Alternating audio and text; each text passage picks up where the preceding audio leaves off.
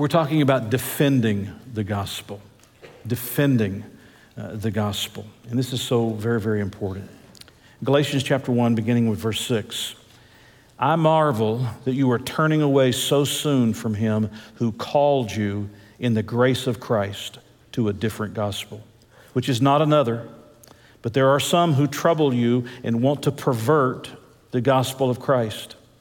But even if we or an angel from heaven preach any other gospel to you than what we have preached to you, let him be accursed.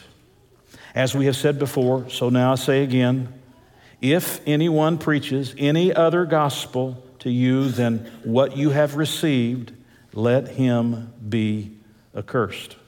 It's pretty strong language, I'd say. For do I now persuade men or God? Or do I seek to please men? For if I still pleased men, I would not be a bondservant of Christ. Let's pray together. Heavenly Father, we ask in these next few minutes that we will come to grips with the significance, the importance, the glory, the grandeur of the gospel. And look, Lord, we dare not trifle with it. We dare not in some way seek to change it, to amend it as if we know better than you. Lord, let us hear the defense of the gospel. And let us stand in defense of the gospel. In Jesus' name I pray, amen. I was in a bookstore probably 15 years ago or so ago, back when there were bookstores that you could actually go to, Christian bookstores you could go to and put your hands on actual literal books. And I was looking on the shelves, as I sometimes would do, and I came across a book. The title of the book caught my eye. The cover of the book caught my eye. But the author of the book was not somebody that I had known or knew anything about. His name was R.T. Kendall. So I picked the book up just to peruse it. I thumbed through it. But then I do what I always do. I turned it over to the back and looked at the little bio that's on the bottom of the book, next to the author's picture, the little bio. And there it was in that little 3, 4, 5 lines of bio. Born and raised in Ashland, Kentucky. Born and raised in Ashland, Kentucky. Now, maybe that doesn't interest all of you, but whenever I come across something that's done by somebody from the tri-state or even from our state, I'm always fascinated by it. I always want to learn a little bit more about it. I want to find out some more about it. So I read that particular book. I've read a couple of other books by R.T. Kendall.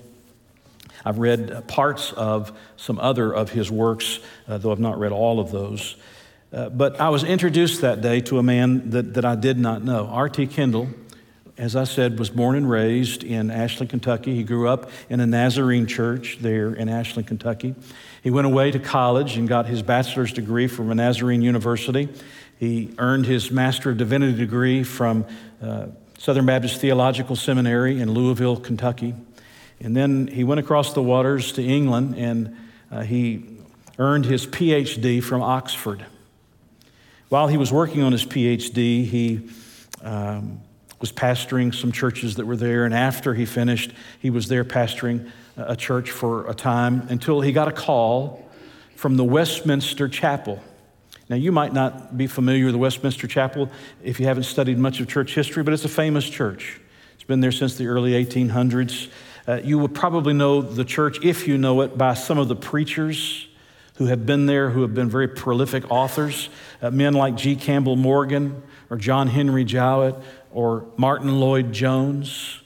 Those are some names that might trigger something in your mind. These were men who have books. If you have libraries of books, about the Bible, commentaries on the Bible, you probably have some of their books on your shelves. I know I do. But it was this church, Westminster Church, right in the heart of London, that called R.T. Kendall, a man who was born and raised in Ashland, Kentucky, to become their pastor. And for the next 25 years, he pastored the church there. He was a prolific author as well, and that's how I met him, was through a book. Since that time, he retired. He moved back to the United States, moved to the Keys, lived down in the Florida Keys, and then now he's moved over outside of Nashville. He's about 83 or 84 years of age. R.T. Kendall tells a story in one of his books that I have about a chair that they had in the Westminster Chapel. The chair was on loan to them from the Congressional Library. They didn't own it at the time. It was simply on loan to them. And the chair was supposedly the chair of George Whitefield. Now again, let me make sure you know who George Whitefield is. George Whitefield is a famous preacher, the Billy Graham of his day, if you will. He lived from 1714 to 1770. He was one of the men, along with Jonathan Edwards and John Wesley and some others, that sparked the first great awakening, the first great revival, especially in the colonies, the 13 colonies. He was one of the men that God used to spark the first great awakening. And they had this chair that came from the Congressional Library that supposedly belonged to George Whitefield from all of those centuries before. R.T. Kendall said that people would literally come by in order to sit in that chair or to stand by that chair and to have their picture made with that chair. It was as if there was some kind of special anointing in the wood or something. You know, if we can just sit in that chair, or just to be able to say I was close to something that had belonged at one time to George Whitefield. R.T. says that from Billy Graham to Arthur Blissett, there were dozens of ministers who came by to see that chair, sit in the chair, have their picture made with the chair. Well, a couple of years before R.T. retired, some of his deacons came to him and said, listen, we're concerned that the Congressional Library is going to come and they're going to ask for the chair back. This chair was a draw. People would come, you'd tour this church. You might not come to our church to tour the buildings, but you would go to Westminster Chapel and you'd tour the buildings. And people would sometimes come just to see this chair. And they were concerned that the Congressional Library would call and ask for the chair back. And so some of the deacons came to R.T. Kendall and said, you know what we need to do? We need this thing to buy this chair. And R.T. Kendall said, you know, that's a good idea. It's a good idea. So he decided that what he would do is he would first contact Sotheby's of London. The chair had some fabric on it, not a lot of fabric, but it had some fabric on it that was badly worn. And one of the things, if they were able to buy the chair, is that they wanted to be able to, you know, put new upholstery on the chair. And so the question was, if we put new upholstery on this chair, do we somehow devalue the chair, decrease the value of this chair, this antique chair? So they contacted Sotheby's of London, which they're experts on antiques. They came out and they looked at the chair and they studied the chair. And then they wrote back to R.T. Kendall and they said, there's two things you need to know. Number one, this is not Whitefield's chair. This chair is clearly in the period of 1840 to 1850. And the second thing they said is, it's not going to hurt the value of the chair if you reupholster it.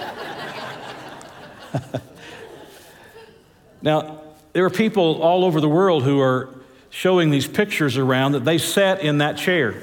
They sat in Whitefield's chair, and they believe in their mind that they sat in a chair that George Whitefield at one time, 2 or 3 centuries ago, sat in himself, but it's nothing more than a fake. It's nothing more than a counterfeit. It's not the real thing. I want to take that illustration and I want to use it about what we're talking about today. There are a lot of people that are sitting in a counterfeit gospel. There are a lot of people who have stood by and stand with a counterfeit, a fake gospel. It's not the true gospel. Things have been added to it or things have been taken away from it, and in the process they've changed the divine formula, and the result is that you no longer have the power of God to save. You no longer have the true gospel. Some people have called some of these gospels the prosperity gospel. Others have called it the health and wealth gospel. Some have said it's the name it and claim it gospel. Others call this spurious gospel the political gospel or the feel-good gospel. Some say it's the positive thinking gospel. And there's probably a few dozen other variations, maybe more than a few dozen other variations that you could give to it. But they are people who have taken what was the gospel of Jesus Christ, and in some way they have changed it. And in the process of changing it, they have diminished the glory of the gospel of Jesus Christ. And they have diminished the power of the gospel of Jesus. One author writing about this says, there are obviously those occasions when, as in the situation in Galatia, the gospel becomes domesticated by the pervasive character of the culture, the political climate, the idiosyncrasies of place or preacher. The gospel is taken over and transformed into an ideology. In the face of such occasions, Paul's words here are apt. It is Christ's gospel, not capitalism's gospel or the third world's gospel or Reverend Smith's gospel. As a matter of fact, if you notice in verse 7 of chapter 1, it's called the gospel of Christ. It's not your gospel. It's not some church's gospel. It's not society's gospel. It is Christ's gospel. And we have no right, we have no business somehow changing or altering that gospel as if we know better than God. And when we do so, add something to it or take something away from it, what is the truth of the gospel, when we do so, then we diminish the gospel. We even destroy the power of the gospel. When I talk about the gospel, I'm talking about the life of Jesus Christ, the virgin-born, sinless Son of God who lived in complete obedience to God and the law of God in its letter and in its spirit. I'm talking about the death of Jesus Christ, where he died for our sins. He took on himself our sins and the penalty and punishment of our sins, and he suffered separation from God on our behalf, where he was taken down from the cross and he was placed in a tomb, and they thought they had silenced him forever. But on that Easter Sunday morning, he arose victorious over sin, over death, over hell, and over the grave. And where he was seen again and again, he was seen again and again and ascended back to the Father, where he offers eternal life to anyone who was willing to believe on him, who was willing to believe his gospel. When you do anything with what I just shared with you, which is the outline of the gospel, when you do anything to take away from that or to add to that, you are tampering with the gospel of Jesus Christ. And that's a dangerous thing to do. Let me illustrate it to you by a story that I have told before. But if you will, laugh when you're supposed to laugh. When Mary and I were newlyweds, we'd only been married 3 or 4 months, I suppose. We wanted to invite our pastor to our apartment. We lived at the Bossa Nova Apartments. There were 3-story apartments. We were on the bottom floor, so you had to go down some steps to get to our apartments. 2-bedroom, kitchen, a living room area, of course, a bathroom. We wanted to invite our pastor and his wife to come to our apartment because we wanted to be able to say thank you. We appreciate so much. We appreciate so much all you've done for us. Mary has spent her whole life under his ministry. It was in his ministry where God saved me, where he called me to preach, where ultimately I would get my first ministry, full-time ministry opportunity. And so there was a lot of things that we wanted to say thank you to he and his wife. And so we invited them to come over on a particular night. That day, Mary and I finished our jobs. We came home that evening. And when we got there, we started busy trying to get ready for their arrival. Now, I don't know anything about cooking, so I wasn't one that was working in the kitchen. I was doing other things. But Mary was busy in the kitchen cooking, and you could smell it. And isn't it wonderful when you walk into a house when you got things cooking on the stove?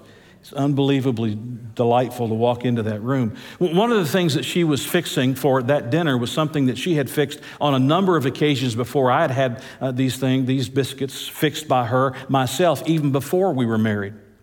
And these biscuits that I'm talking about weren't the kind that come out of a roll where you hit it on the side of the countertop and then you cut them off and lay them on the pan. These biscuits were the homemade kind of biscuits. We called them cat head biscuits. I don't know if that's what all of you call it or not, but they're just big, great old big biscuits. And you put real butter. You never put margarine on a biscuit like this. That ruins the biscuit. You put real butter on the top of the biscuit, and then you can cut it open, and you put butter in the middle of the biscuit, or you can just melt some butter and baptize the biscuit. Do it either way. Well, Mary was busy. She's making, stirring and fixing and putting everything into the mixture that's supposed to go into this mixture. But here's what happened. When she went to the grocery store to buy the flour, she accidentally, didn't notice it, picked up just regular old flour rather than the self-rising flour. Now, for all of you cooks in the room, I understand you can take regular flour, you can take baking soda, and you can fix it to make it a self-rising flour, but she didn't even recognize it. She thought she had picked up the self-rising flour, and she had just gotten the regular flour. So she's mixed all this together with the regular flour. She's dished it out, put them on the pan, and she's put them in the oven, and they're now baking, they're now cooking. And when they're supposed to be finished, of course, you're smelling all of that. And when they're supposed to be finished, she pulls them out, and they're flat as a pancake. They're flat like a waffle. After they cooled a little while, they became hard as bricks, hard as rocks. We joked with one another afterwards, after this tragedy was all over. We joked with one another that we could have sold those biscuits to the Atlanta Flames, which was the professional hockey team, and they could have used them as pucks. Because if somebody had thrown one of those biscuits at you and it had hit you, it would have hurt you. And it's sort of a funny story, but what happened? One item in a recipe got changed. When you change any item in the gospel of Jesus Christ, or you add something to the gospel of Jesus Christ, you have created something that is no longer the gospel of Jesus. Think about it this way. So suppose for a moment we decide that we're just going to let Jesus be a good moral man. He was a great prophet. He was a great teacher. He was a great leader, somebody that we could aspire to and look up to. We could listen to what he had to say, and we could learn from him. But he really wasn't the sinless Son of God. He really wasn't the one who obeyed in absolute perfection the law of God. He was just a man like the rest of us. What have you done? You've changed the formula of the gospel. Or just leave that part alone and think for a moment, and you change this aspect of Jesus dying for our sins. And instead of Jesus dying for our sins, really, your problem isn't sin, that you are a sinner. Your real problem is that there's a little spark of God within you.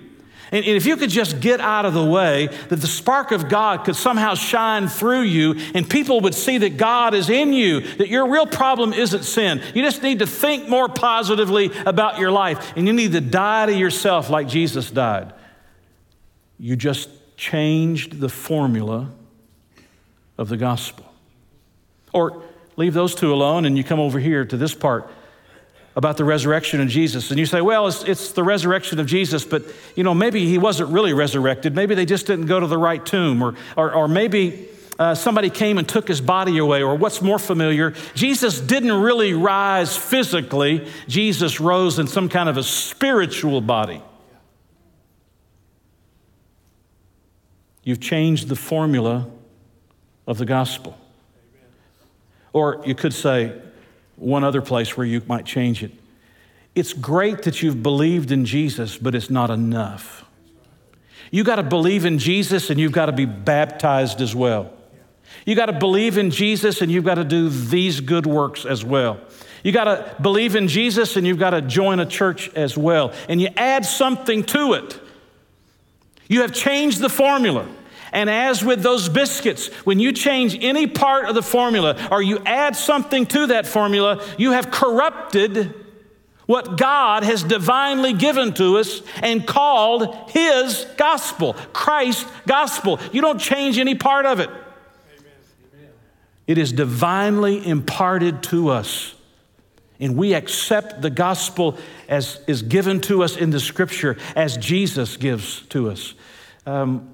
There's one religious cult who says that Jesus was the spirit brother of Lucifer.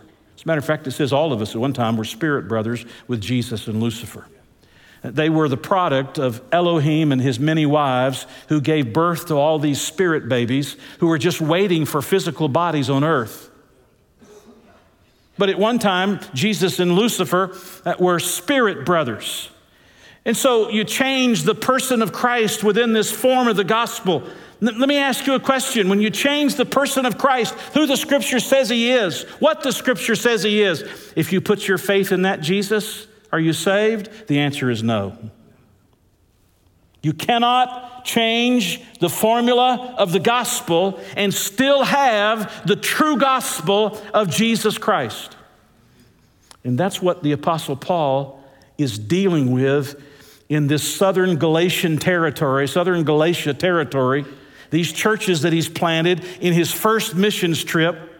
He's dealing with some people who have come in behind him, and they have said, it's great what Paul has preached to you, but he didn't tell you everything you needed to know. He only told you a part of what you need to know. You see, it's good that you've believed on Jesus, but if you don't live according to the law of Moses, you're not saved. They changed the formula. And when they changed the formula, they perverted the gospel. They changed the gospel. And the Apostle Paul writes this letter to these Galatian believers in order to correct this very thing. What I'm trying to say to you is we must defend the gospel. Why? The gospel is not something to be trifled with. The gospel is not something for you and I to think we can add to or correct or make something better out of. If we could just change the way it's presented, if we could just change some of the elements of the gospel, the result would be, it would be a lot more appealing to people, and a lot more people might be willing to come and hear it. You can't change the elements of the gospel. If you do, you no longer have the gospel. So the Apostle Paul writes to these believers about these people who have come in behind him and have sought to change the gospel.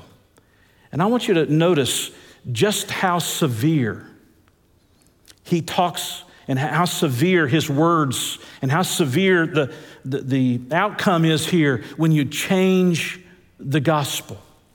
Actually, there's 6 things I want you to notice. First of all, I want you to listen to the tone of these words again. Listen to the tone of these words. Listen, verse 6. I marvel that you are turning away so soon from him who called you in the grace of Christ to a different gospel, which is not another. But there are some who trouble you and want to pervert the gospel of Christ. But even if we or an angel from heaven preach any other gospel to you than what we have preached to you, let him be accursed. And if we have said before, as we have said before, so now I say again, if anyone preaches any other gospel to you than what you have received, let him be accursed. And listen to verse 10. For do I now persuade men or God? Or do I seek to please men? In other words, it's in essence like saying, now you've listened to my words. Do you think I'm trying to please somebody? And if I'm trying to please somebody, is it God or is it men? Obviously, it's not men. It's got to be God.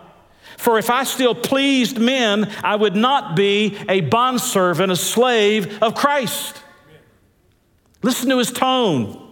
When you read through here, you read through the whole book of Galatians, one person likened it to the Apostle Paul taking his sword. You could feel the sword coming out of its sheath as you're reading through the book of Galatians, because it's severe, it's direct, it's controversial, it's confronting. There's a tone about what he's saying that he doesn't want you to miss. As a matter of fact, look for a moment over to chapter 4 in verse 20. Chapter 4 in verse 20. And notice what it says. Galatians chapter 4, verse 20. I would like to be present with you now and to change my, what's the next word? I would like to change my tone, for I have doubts about you. You hear, even Paul recognizes there's something different in his tone in this particular letter that he's writing. As a matter of fact, I would tell you that there's something absent between verse 5 and verse 6 that's normally in the epistles of Paul. Do you know what it is? Well, just keep your place here. Look over, if you will, to Ephesians. Let's just see what he normally puts in this early part of his letters. Ephesians chapter 1, look at verse 15. He says, therefore I also, after I heard of your faith in the Lord Jesus and your love for all the saints, do not cease to give thanks for you, making mention of you in my prayers. do not cease to give thanks for you.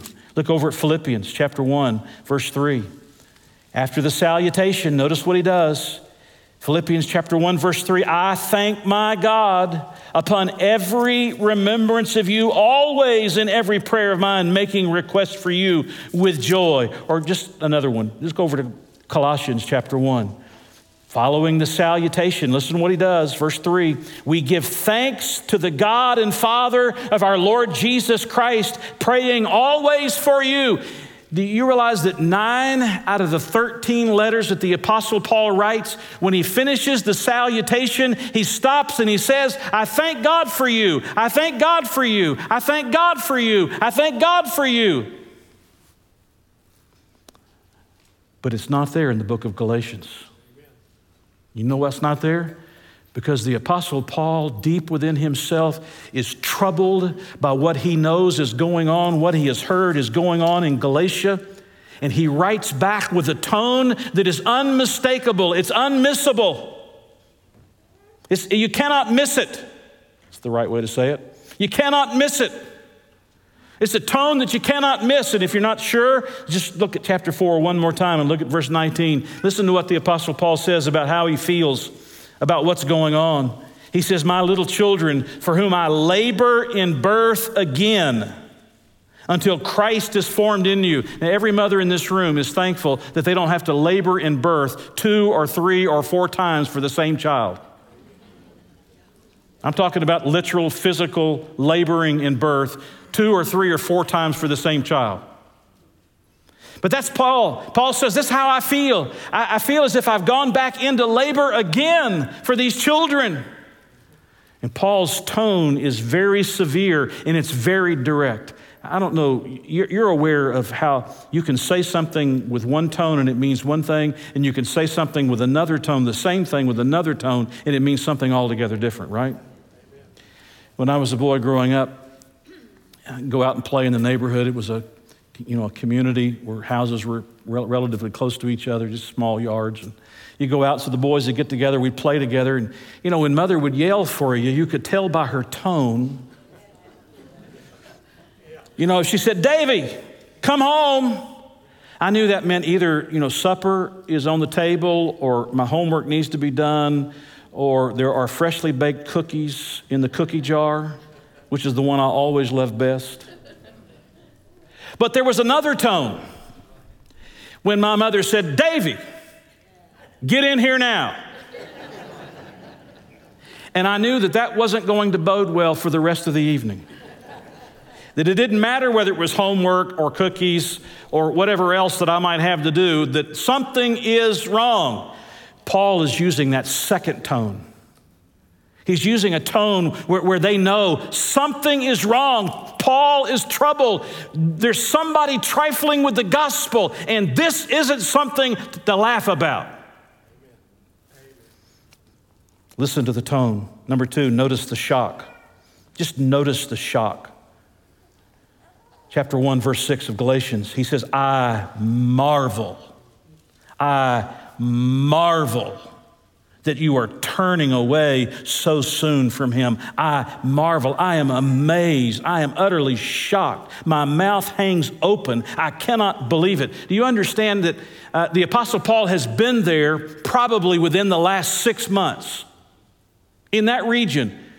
He's been there within the last 6 months. And so all of this is unfolded in about a 6-month period of time. And the Apostle Paul writes back and says, I'm utterly aghast at what's going on in Galatia. I marvel. Look over a page or two in your Bible. Look at chapter 3, verse 1. And you continue to notice the shock. He says, oh, foolish Galatians. By the way, when he says foolish, it doesn't mean that they're so dull that they can't understand. He means that they're not using their brains. They're not thinking this through. They're not being spiritual and discerning. Oh, foolish Galatians, who has bewitched you? Wow. That you should not obey the truth, before whose eyes Jesus Christ was clearly portrayed among you as crucified. To bewitch means to cast a spell on, and he's using it metaphorically. He's not saying he whipped up a potion, somebody whipped up a potion and they cast a spell. He's using it metaphorically. It would be a little bit like somebody who has such a dramatic presentation, who is such an orator, who has such a command of the language, who has such a command of the stage that when they stand up to speak, people just can't help but stop and listen. Who has cast a spell over you that you're listening to these people? You know that Jesus Christ was crucified for your sins, and there is nothing else to be added to it. You know that he was resurrected from the grave, and there is nothing else to be added to it. You know that. Why are you listening to these people? Why are you paying attention to them? You know better than that. Or look, if you will, chapter 4 again, verse 9, and listen to the shock. Notice the shock. Chapter 4, verse 9, he says, "But now after you have known God, or rather are known by God, how is it," there's the shock, "how is it that you turn again to the weak and beggarly elements to which you desire again to be in bondage? How are you doing this? What in the world is going on?" Listen to the tone. Notice the shock. It is no trifling matter to mess with the gospel of Jesus Christ. I'd have you, thirdly, to notice or to review with me the words. We listen to the tone. We notice the shock. We review the words. Listen to the review of the words in verse 6. "I marvel that you are turning away." It's translated from a Greek word, a single Greek word, turning away. In classical Greek, it was used of a turncoat. In the military, it was used of somebody who was a deserter. I mean, he marvels that you're turning away. Will you notice something? When you turn away from the true gospel, do you notice who you turn away from? Verse 6, "I marvel that you are turning away." You're a turncoat. You're a deserter so soon. I was just there within the last 6 months from him. When you turn away from the true gospel, you turn away from God himself. When you trifle with the gospel, when you change the gospel, you're turning away from the God who calls you. Notice, if you will, not only turning away, notice the word different in verse 6. "I marvel that you're turning away so soon from him who called you in the grace of Christ to a different gospel." It's the Greek word heteros. We get our word heterodox from it. Something that doesn't conform to the orthodox belief. He's saying, listen, you're turning to something, you're becoming a turncoat and a deserter for something that's not even another gospel. I mean, it's not even the truth. It's not anything like the real thing. It's something altogether different. It doesn't even conform in any way to the orthodox beliefs related to the gospel. And then notice the word, if you will, pervert, verse 7, "which is not another, but there are some who trouble you and want to pervert." It means to distort or to twist, to change from one thing into a different thing. That particular Greek word is used in Acts chapter 2, verse 20 to refer to the sun turning into darkness. It's used in James 4 to talk about turning laughter into mourning. In other words, this gospel that they have begun to embrace from these people who have followed Paul into the territory of Galatia, this gospel where they're changing and they're trifling with it, they're twisting it and they're changing it. They're turning it into something that isn't the gospel at all. When you review the words, you can only come to the conclusion that Paul is serious about this matter. Why is it we don't take it more serious, the gospel? Why is it we don't take it more serious how people explain the gospel? Why is it we don't take it more serious what the Bible tells us about the gospel, the glory of the gospel? Listen to the tone. Notice the shock. Review the words. Observe the repetition. Verses 8 and 9. "But even if we or an angel from heaven preach any other gospel to you than that we have preached to you, let him be accursed. As we have said before," not in verse 8, "when they were with them, as we have said before, so now I say again, if anyone preaches any other gospel to you than what you have received, let him be accursed." Wow. He repeats it. By the way, those two verses aren't identical. He uses the plural pronoun we, meaning himself, maybe Barnabas or any of the other apostles, or an angel, one of the angels of God. But when you get down to verse 9, he broadens it even beyond. We are an angel. He says, if anyone, doesn't matter who it is. In the first verse, verse 8 there, he says, the gospel we preach to you. In verse 9, he talks about the gospel that you've received. I preached it, you received it. Amen. But why is he repeating it? For the same reason you repeat to your children, I said, this is what I told you to do. I said, this is what I want you to do. I'm going to tell you one more time because you want them to make sure they get the message. Paul, in essence, is saying, I want to make sure you get the message. You don't trifle with the gospel. You don't mess with the gospel. You don't change the gospel. You don't substitute things into the gospel. You don't add things that aren't in the gospel. Listen, Jesus didn't come to give you a big house and a big boat and a nice car. Amen. Jesus came to save you from your sins. Amen. And you don't change the gospel. Jesus is not just an addition to a lot of other religious trinkets that you carry like a rabbit's foot in your pocket.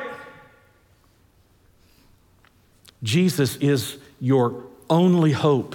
His death, his burial, and his resurrection is your only hope to escape the penalty and the punishment of your own sins. Amen. Listen to the tone. Notice the shock. Review the words. Observe the repetition. But fifthly, is it okay to tamper with the gospel? Listen, feel the distress. Feel the distress. Look at verse 7. He says, which is not another, but there are some who, what's the next word? They trouble you. There are some that trouble you. That word for trouble is used on a number of occasions, but let me give you two illustrations of what I'm talking about. When the wise men came looking for the Christ child, they came to Herod and they said, where is he that's born king of the Jews, right? Where is he that's born king of the Jews? And you remember what it says about Herod? It says, and Herod trembled.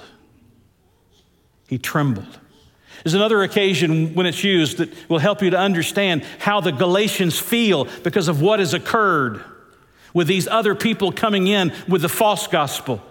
And it's found after the feeding of the 5,000. Jesus sends his disciples across the Sea of Galilee. He tells them to get in the boat, go to the other side. He goes and prays. And while they're in the boat, the wind begins to blow. It's contrary. They're not making any progress. They're out here in the middle of the sea, and they're not going anywhere. The waves are pounding against the boat, over the edges of the boat. And in the middle of all of that storm, somewhere between 3 and 6 a.m. in the morning, in the middle of that storm, in the darkness of that night, someone comes walking on the water. Let me ask you a question.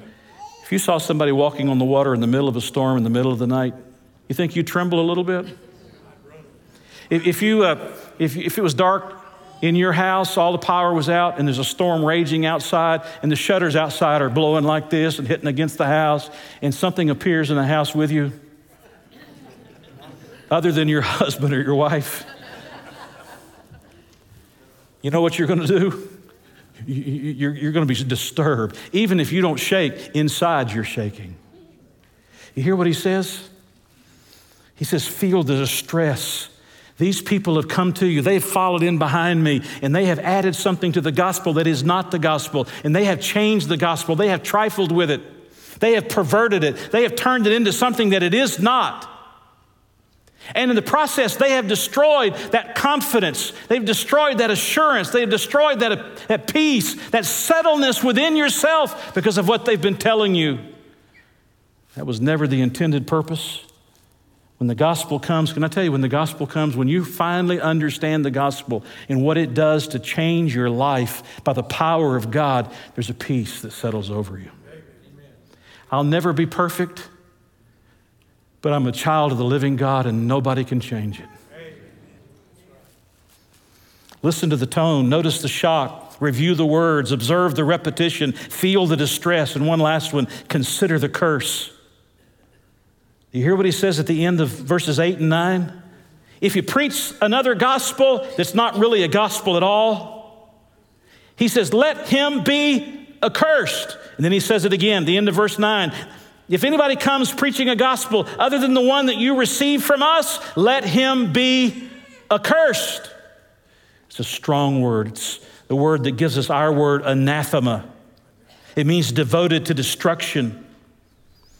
And it has a range of meaning. On the one hand, it means to be under God's judgment, maybe temporal judgment, immediate judgment.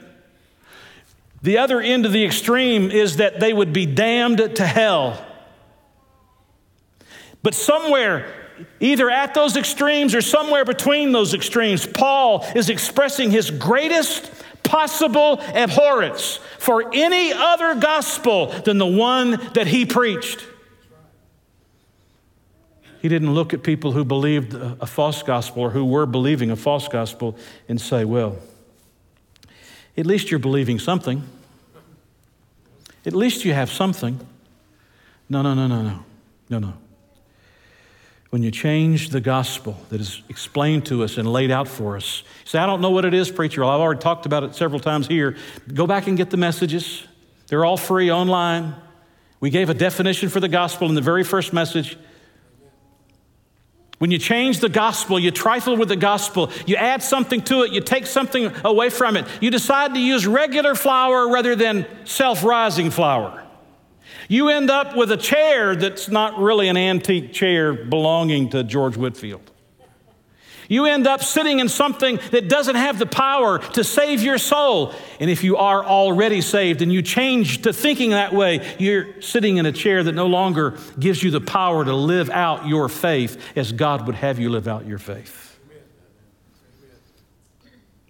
What are you saying to me, preacher? If you hadn't gotten it by now, you're not ever going to get it.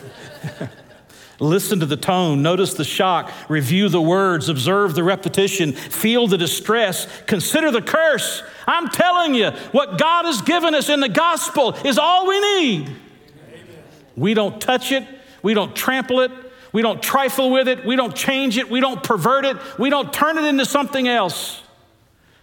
The gospel is the life of the sinless Son of God, who was taken unjustly and crucified on a cross and who became sin for us. And God executed his perfect righteousness against our sin on his own Son. And Jesus took what we rightfully deserve. He gave up his spirit. They didn't take it from him. He gave up his life. They put him in a tomb. They sealed it shut. They said, we're through with him. We don't have to hear him anymore until Easter Sunday. And on Easter Sunday, Jesus came out of the grave victorious and alive, not in a spirit body, in a physical body. Then he ascended back to the Father, and now anyone can come to him and put his or her faith in Jesus Christ, trusting only Jesus. Not Jesus plus baptism, not Jesus plus membership in the church. Not Jesus plus I'm a friend of the preacher. Not Jesus plus confession in a booth. You come confessing, you come trusting Jesus and Jesus alone. And Jesus saves you. He takes away your sins, forgives you once and for all and forever. He makes you his child. He imparts to you eternal life. He seals you with the presence of the Holy Spirit. He promises you a home with him in heaven. Wow. His riches become mine.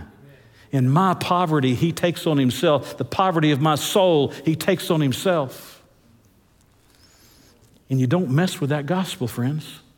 That's what Paul is saying in the book of Galatians. He unsheathes his sword and he says, don't mess with this gospel. Should we defend the gospel? I don't have time to take you to these passages. Listen to them.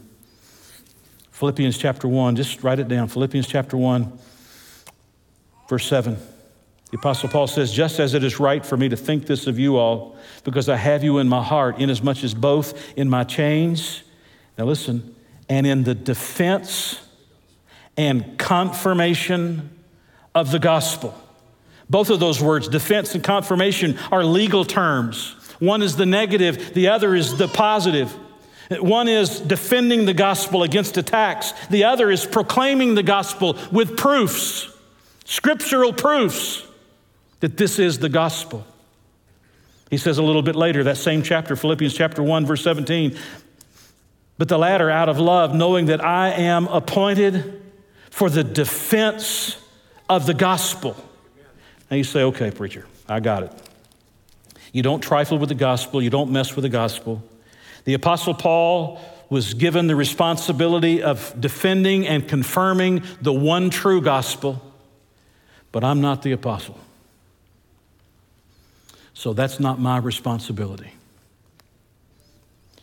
So what do you do with 1 Peter chapter 3, verse 15? It says, but sanctify the Lord God in your hearts. And I should just stop here and preach a while, because it means to set him above all other allegiances. To sanctify the Lord in your heart. The heart's the sanctuary. You set your allegiance to him above all other allegiances. But sanctify the Lord God in your hearts, and always, listen to the word, always be ready to give a defense to everyone who asks you the reason for your hope. Amen. Every one of us has that responsibility. And here's what disturbs me. We listen to television preachers. We're on television. So I'm talking about me. Well, I'm not, because I'm preaching the true gospel. But I'm on television. Our church, you're on television sometimes. The back of your heads, your handwriting notes, very seldom your faces. When you hear somebody preaching something that's not the gospel, there ought to be antennas that go up in your head that say, wait a minute, that's not true. We have become so pluralistic. We've become so pluralistic, believing that it's okay. Every road leads to Rome. Every way leads to God ultimately. That we have lost sometimes the uniqueness of the gospel as the only way. And if it's the only way, you don't want to mess with it and try to trifle with it and try to change it. Okay, preacher, I got it. You don't mess with the gospel. You preach it, you talk about it, you tell it, so forth. It's exactly what it says. It's a dangerous thing to mess with the gospel of Christ. I understand. Paul was a defender of the gospel. We're supposed to be defenders of the gospel. So how do I do that? Well, first of all, we defend it when we know the gospel ourselves.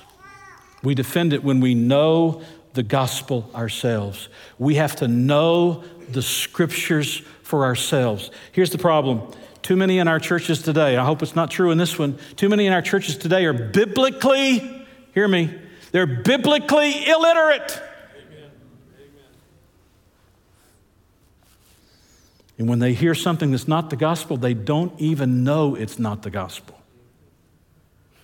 How many times have I been told by people who belong to this religion who believes Jesus and Lucifer were sometime in the past, spirit brothers, how many times have I been told, but we believe in Jesus, but we believe in Jesus. Yeah, but it's not the same Jesus.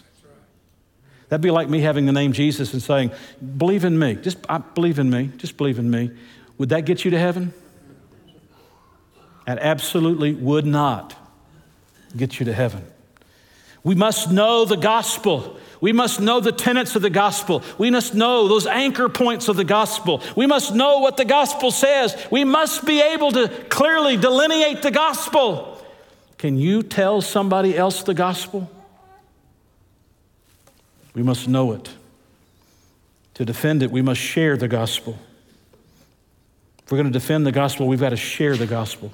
You say, what do you mean? Well, think of it this way. Let's say you had 3 seeds of a particular plant. How do you protect those 3 seeds? I know what you do with them, at least at my house, what I do with them. I take them and I put them in a box or in a can or a glass jar. I make sure it's, there's a lid on it and they're kept inside. I put them on a shelf and I try to make sure that it's not too cold and it's not too hot, and I hold on to those seeds. Is that the way you preserve seeds? You preserve seeds by sowing them. Because when you sow the true seed, when you sow the seed, what happens? It produces a plant that brings a multitude of other seeds that can be sown. In other words, the more you share the one true gospel, the more it spreads to others. It spreads to others so that others are impacted by the gospel. If you're not sharing the gospel, you're a part of those